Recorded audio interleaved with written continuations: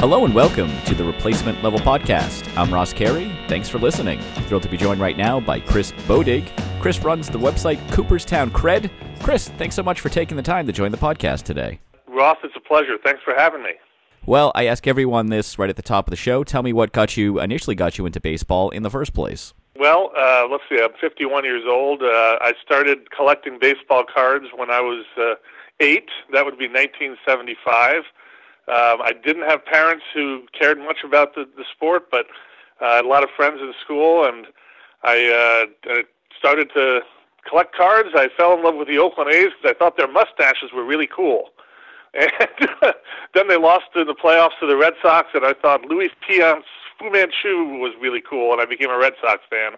But I was growing up in New York, so I had to pick a New York team, too, and I became a Mets fan as well. And then I started reading Bill James in the early 1980s, and he opened my eyes to just a lot of different ways of looking at it. And I wound up working at ESPN for 12 years, from 1989 to 2001, but always a baseball fan through and through. Do you still have the cards?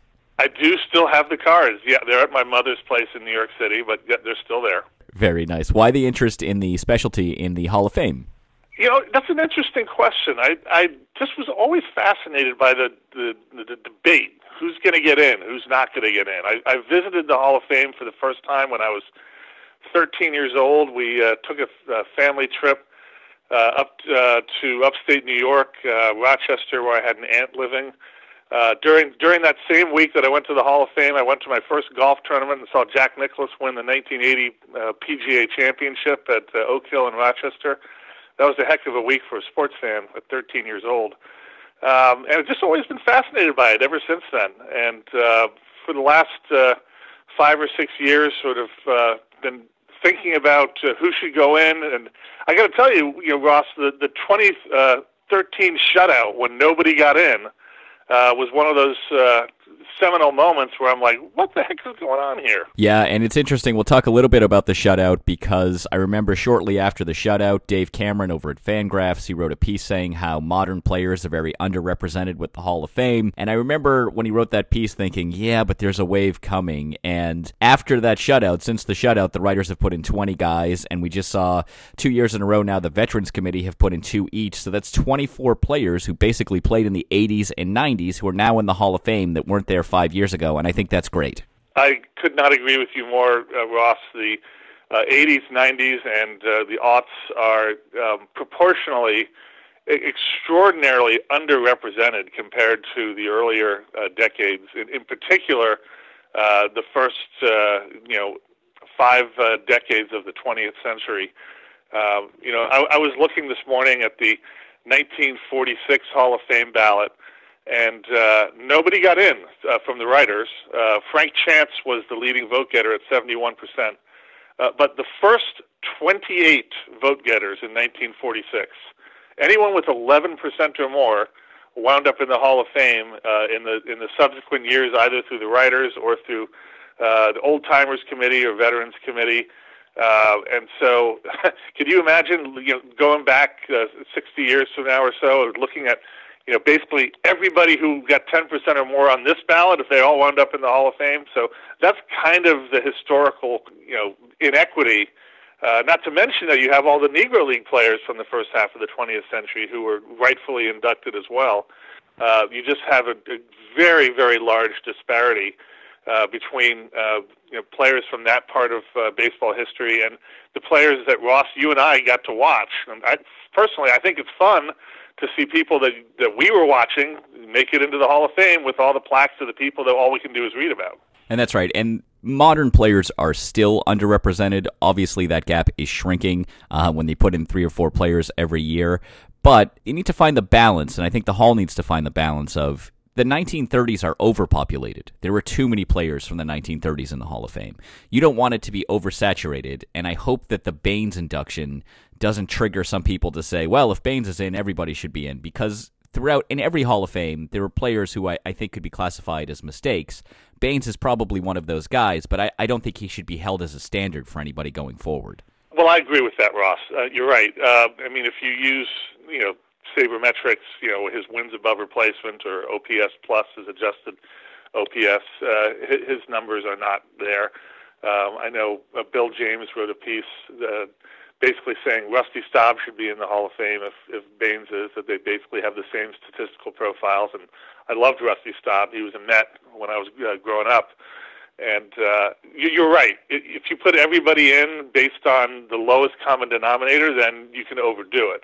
But the process that the Hall of Fame has in place, I think today makes that kind of impossible because they are demanding 75% votes from the Veterans Committees or the Eras Committees, and there's only a limited amount of opportunities for those votes to occur. So you're never going to see what happened in the early Hall of Fame. 1945 and 1946, the Old Timers Committee put about 22 people in 2 years. 22. Then, in the late 60s and 70s, you had the Frankie Frisch, Bill Terry committees that put in a bunch of their teammates, and the process is more streamlined now. I think I can't believe I'm saying this. I think it's almost right, almost exactly the way it should be. I'd like to see a runoff on the Veterans Committees if they don't elect anybody, like what happened a few years ago when Dick Allen, Tony Oliva, and Maury Wills and Jim Cott all got very close, but nobody got quite to 12 out of 16 votes. But other than that, I think it's working really well right now. The results, of course, from the BBWA election were announced yesterday.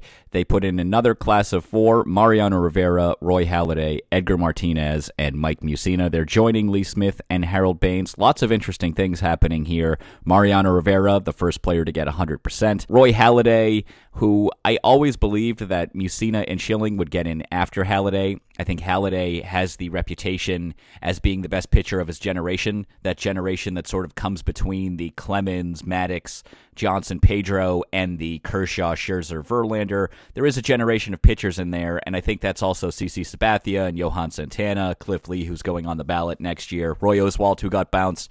Those guys, and I think Halladay is the best. You can't control when you're born, but that I think is fair that Halladay is the best of that group. But once Halladay goes in, it's going to be very difficult to keep out Mussina. Mussina got in right away, I think in part because Halladay was on the ballot. Mussina got in this year in part because Halladay was on the ballot. And Schilling, I think we're going to see get in next year or the year after. I'd agree with that. I think there were some coattails that Mussina, he benefited from it. I know, Ross, you and I and others post projections before the vote, and we projected Mussina to be a little short based on the flip rate. How many votes was he flipping as something that you can actually track in Ryan Thibodeau's addictive Hall of Fame tracker. And I didn't think that he was flipping votes at the rate needed to get over 75%. But clearly the writers who were private voters who didn't reveal their ballots before the election, they flipped to Mussina at a high rate and put him in. And I do agree with you that Halladay being there kind of like, if you think about it, if you're a writer and you're looking at Mike Mussina, it's like, well, I don't know, he's sort of borderline to me. I don't see him as borderline, by the way. I think Mike Mussina was an obvious Hall of Famer, personally. I agree. But if you're not looking at the numbers that maybe you and I are looking at, Ross, if you're a writer who's just looking at his 3.68 ERA and the fact that he never won a Cy Young, and you're thinking, I don't know, maybe I don't think he's a Hall of Famer. But then you also think, well, he's going to get in next year anyway, so the only reason not to vote for him this year is to make him wait a year. So why do that? Let's just vote for him now. And I think enough writers did that, and it made the difference. He got over the hump, and I'm delighted for him, and I think it helps the whole process that we have another big class going in, 6 players, 4 from the writers and 2 from the Veterans Committee. So I agree with you. The Halladay coattails did help Mussina, and I also do feel that Halladay probably got a higher vote percentage than he might have otherwise because of his untimely passing in November of 2017. I think there's a human element to, if there's some old school writers who don't like to vote for first ballot people unless they're the truly elite of the elite, there might have been a human element thinking, well, I'm going to vote for Halladay eventually. Let's just put him in first year. I think that might have been a factor as well. Yeah, it's interesting with him. I think he was going to get in on his first ballot regardless. There's no way to know for sure, but I'm not convinced he would have got in with 87% or whatever he had. He might have been a guy that might have been around 78%. So I do think there was some element of, well, let's just put him in. Why make him wait? There's nothing being accomplished here. Not that there's anything being accomplished by making deserving players wait in general, but I mean, that's one of the ridiculous things. Another ridiculous thing that is no longer is we finally had a player get 100% of the vote. Mariano Rivera. It is the most BBWAA thing ever that the first player to get 100% is a reliever. But still, I'm very glad that he got 100% and that someone was able to break through there. Ross, I was so happy. I literally yelled out loud, like just as his family did. By the way, anyone who's listening to this, if you have not seen the video of Mariano Rivera and his family when they learned that he was the first unanimous pick, Google it. It is worth watching. The joy that was in that room was just... I literally rewound it and watched it 10 times in a row. It was amazing. And that's how I felt, too, as a fan. The fact that other players haven't gone in at 100% to me is completely silly. I mean, who are the people who didn't vote for Hank Aaron or Willie Mays or Mickey Mantle or Cal Ripken? What are they thinking? But now that that sort of dam has been burst, there's nobody more worthy of the honor than Rivera. I mean, he was by far the best at his craft, which is a specialty, and I know some people have a problem with that. Just he's a relief pitcher, but I mean, far and away the best relief pitcher, nobody even close, and had more impact on postseason baseball, arguably than anybody in the history of the game. So, and a class individual as well. I think it's great that it finally happened, that we got 100%. I think you'll see more of it now.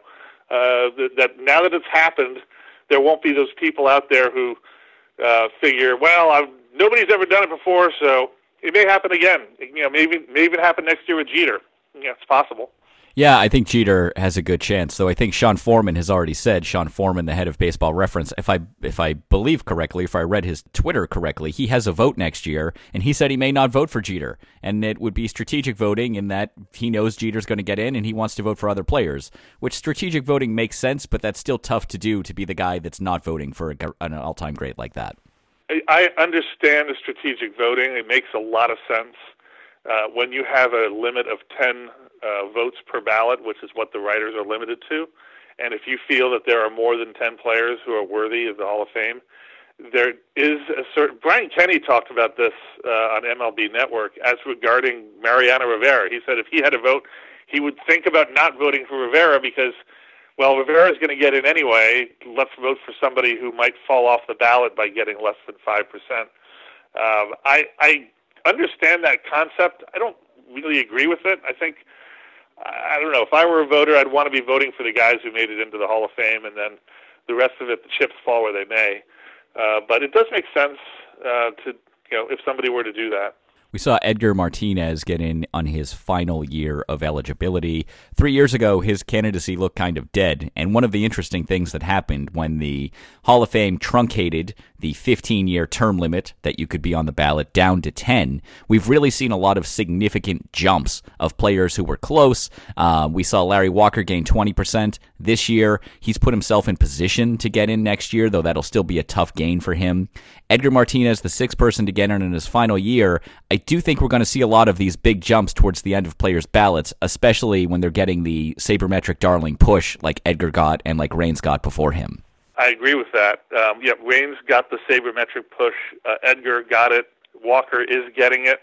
I speculated last night that Scott Rowland will be the next to take the baton, the sabermetric baton, because Rowland is a guy who hit over 300 home runs, has a WAR, wins above replacement, of over 70, and not to mention winning 8 Gold Gloves, which will also appeal to voters who don't look at things like WAR.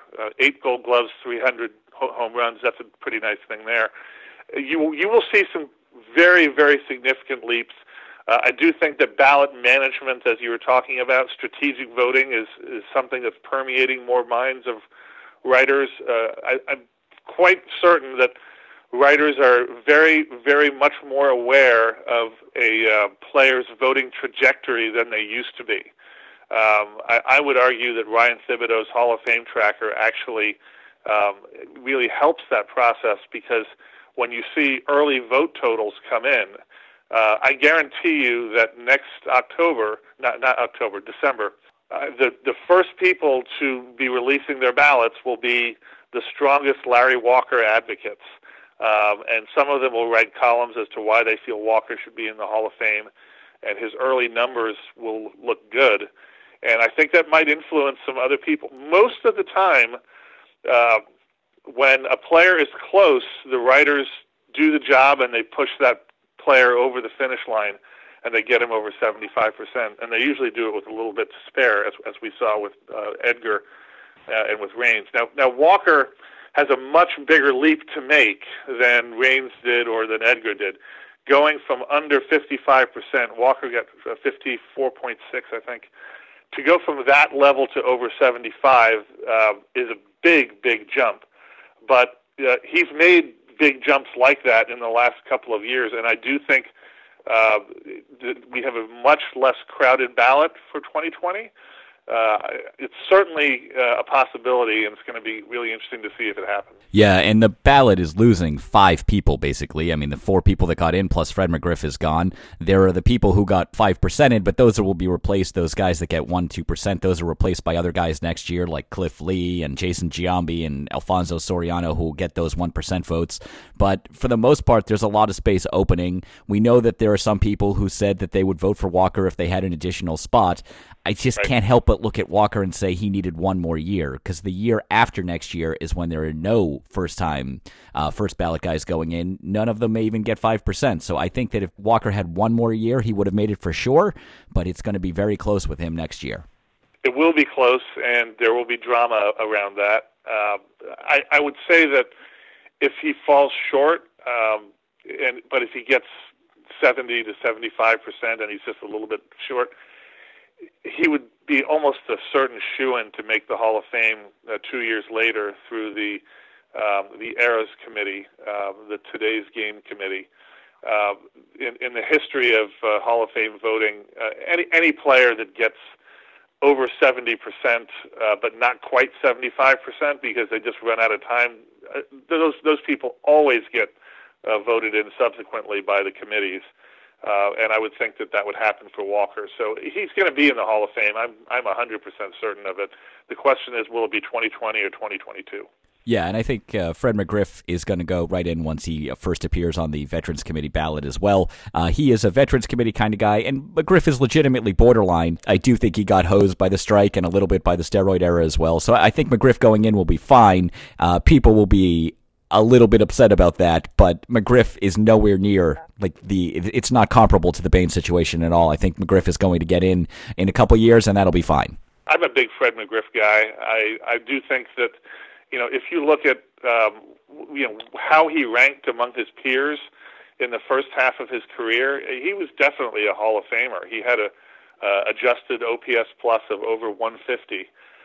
In the second half of his career, his adjusted OPS was about 125 or 126. But in the second half of his career, the OPS plus is supposed to adjust for the hitting environment, but it's adjusting along with all of the players who are putting up cartoonish video game numbers. So so his OPS is being compared to Sammy Sosa and McGwire and Bonds and all of the crazy numbers being put up.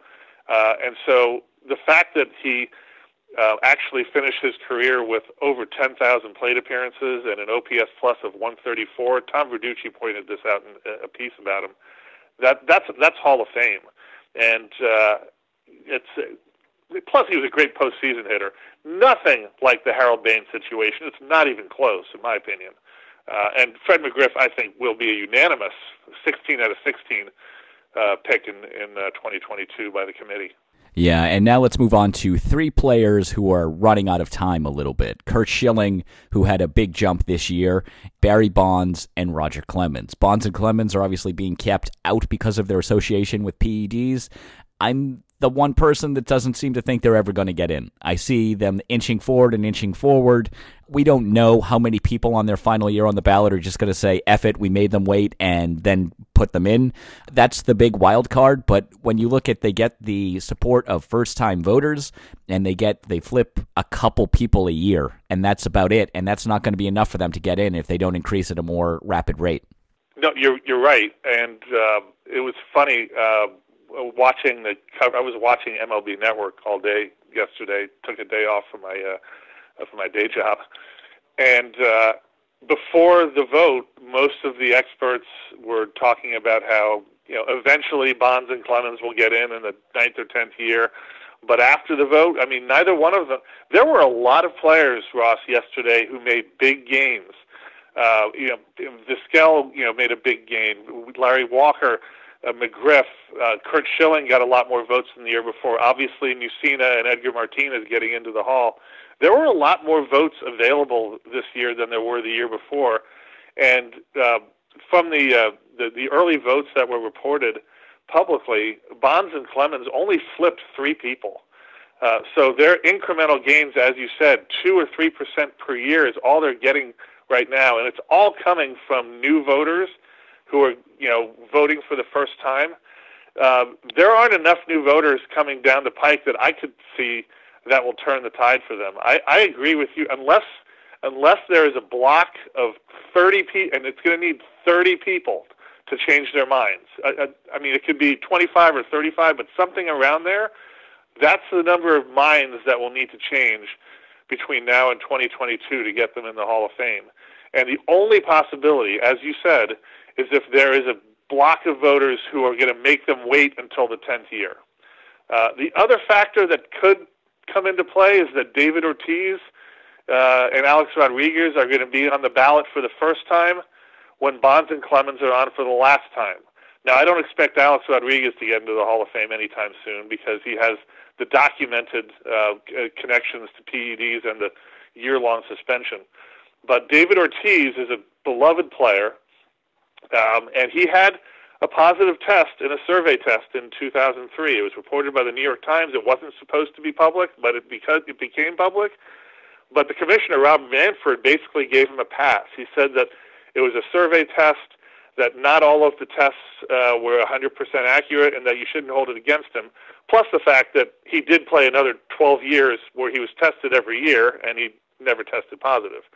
But there may be some voters who feel like, well, if I'm putting David Ortiz in the Hall of Fame, and I think maybe how do I not put Bonds or Clemens? So there may be that factor, because the last time that Bonds and Clemens had an increase in votes were when Jeff Bagwell, Ivan Rodriguez, and Mike Piazza were getting put into the Hall. Those are all players who had suspicions or whispers about them. It's not fair. There's no proof. But it was real, and especially with Piazza and Bagwell, it held them back for many, many years from getting into the Hall. Finally, they went in. But it was when those players were inducted that Bonds and Clemens saw their biggest vote increases. And so that's the one wild card that might tip the scales in 2022. But I agree with you. More likely than not, they will not make the Hall of Fame. Curt Schilling obviously being kept out for different reasons. Schilling, for whatever reason, despite the 3,000 Ks, the historic, walk rate, the postseason success, Curt Schilling doesn't pass the sniff test, which is the primary reason he's being kept out, at least as of now. And the second reason is because he's kind of an awful human being. The writers have made a stance and they're keeping him out. I think that early on in the ballot, they decided that he was better than Mussina. Then after all the tweets and the dumb comments he made, they penalized Schilling big time. He's getting that support back. I don't think he's going to get in next year, but I can see him getting in the following year. Yeah, it could be next year. It could be the following year. He got 60.9%, just under 61%. This past year, that's normally somebody who has that level of support. It'll take them 2 years normally to get into the Hall if they have years left, and Schilling does have 3 years left of eligibility. However, with Halladay and Mussina going into the Hall this year, Schilling will now be by far the best starting pitcher on the ballot other than Roger Clemens. And, of course, Clemens has the PED. So for a non-PED linked player, Schilling is the only starting pitcher that's, that's elite. Andy Pettitte is still there, but he got less than 10%. So Schilling could see a big jump. The political comments, who cares? I understand some people were offended a few years ago, but his political views have nothing to do with what he did on the diamond. And, man, that guy took the ball 5 times when his team faced elimination, and he won all 5 of those games in the postseason. Best postseason starting pitcher in the last 50 years, just barely ahead of Madison Bumgarner. I think Schilling's an obvious Hall of Famer, and I wouldn't be shocked if he went in next year. But agreed, it'll be 2021 if it's not 2020. What do you think of the 2020 class? Just looking ahead a little bit, both you and I do some Hall of Fame forecasting, and next year will obviously be headlined by Derek Jeter. We know for sure he's getting in. I guess the only question is, does he get 100% of the vote? But there's no one else who's going to get in after that. In terms of first-timers to the ballot, you're looking at Bobby Abreu, Cliff Lee, Jason Giambi, Alfonso Soriano, Josh Beckett. Those are the rest of the guys coming on the ballot. Jeter's obviously getting in. Who else do you think gets in? Do you think Schilling or Walker join him? It could very well be a class of one. It could be Jeter only. That's certainly a possibility. I think Schilling and Walker will both be close, and so it could be a 2 or 3 person class. As you said, there's nobody else who is new on the ballot that's going to overwhelm anybody. Bobby Abreu is an interesting case. There is going to be a portion of the sabermetric community that really pushes his candidacy. He had a WAR of 60 on the nose, 400 career stolen bases, 288 home runs, a 395 on base percentage, 128 OPS plus. I see him kind of in. Personally, I see him in the Lance Berkman category, and I like Berkman as a candidate. There was no room on the ballot for him. But Abreu is certainly not somebody who's going to, blow the doors off of the barn and get over 30 or 40%. So the fact that it's for the first time since 2012, it is a ballot where the limit of 10 is not so constricting as it has been in previous years. So Jeter may be the only one who gets in.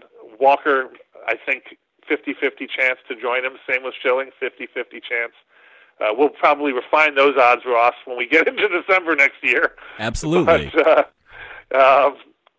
that's why I see somebody like Rolen making a quantum leap, because Rolen is one of those guys that was listed as, this is my 11th player, Scott Rolen. Jeff Kent, the all-time leading home run hitter for second baseman with 377 home runs, 123 OPS plus for a second baseman. His WAR is low because the defensive metrics don't like him, but I think Jeff Kent, who is running out of time, he only has 4 years left. I think with the ballot space being open, you could see some big jumps with him too. There is space available for people to make big leaps, and so the question will be not only do Schilling and Walker join Jeter in the Hall of Fame class of 2020, but who moves into scoring position? Who makes the big jump forward where their eventual induction becomes somewhat inevitable? And we're going to see the big jump in 2021 because that year the first-timers on the ballot are Mark Buehrle, Tim Hudson, and Torrey Hunter. So none of those guys are going to get in. None of them may even get 5%. That's where you're going to see Kent, Rolen, Helton, Vizquel, huge jumps from those guys. Schilling will certainly get in if he doesn't get in next year. 2 years from now is a really interesting class because we haven't seen a group of first-timers so thin in a long, long time, and that'll do a lot to declog the ballot as well. You're absolutely right. Just to get back to Kent, because there's a writer that I met at the Hall of Fame this summer, Barry Bloom, who made a comment. He writes for Forbes magazine that he didn't want to waste another vote on him, and I said, don't give up on Jeff Kent.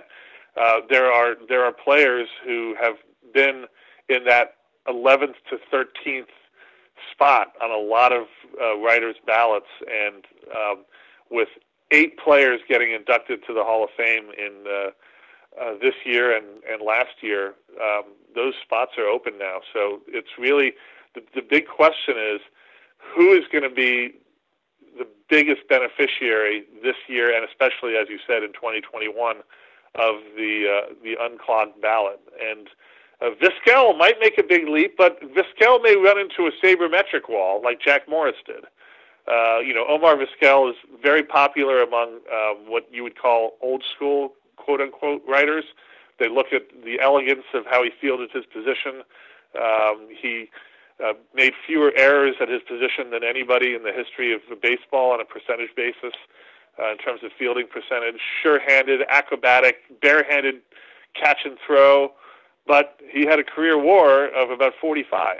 And so he may, in terms of the history of the Hall of Fame voting, Vizquel really should be an obvious Hall of Famer in the future, but he may run into a block of resistance in the upcoming years, and I think he will actually be passed by people like Rolen, and I'm not sure who else. It might be Helton, it might be Billy Wagner, but it's hard to say.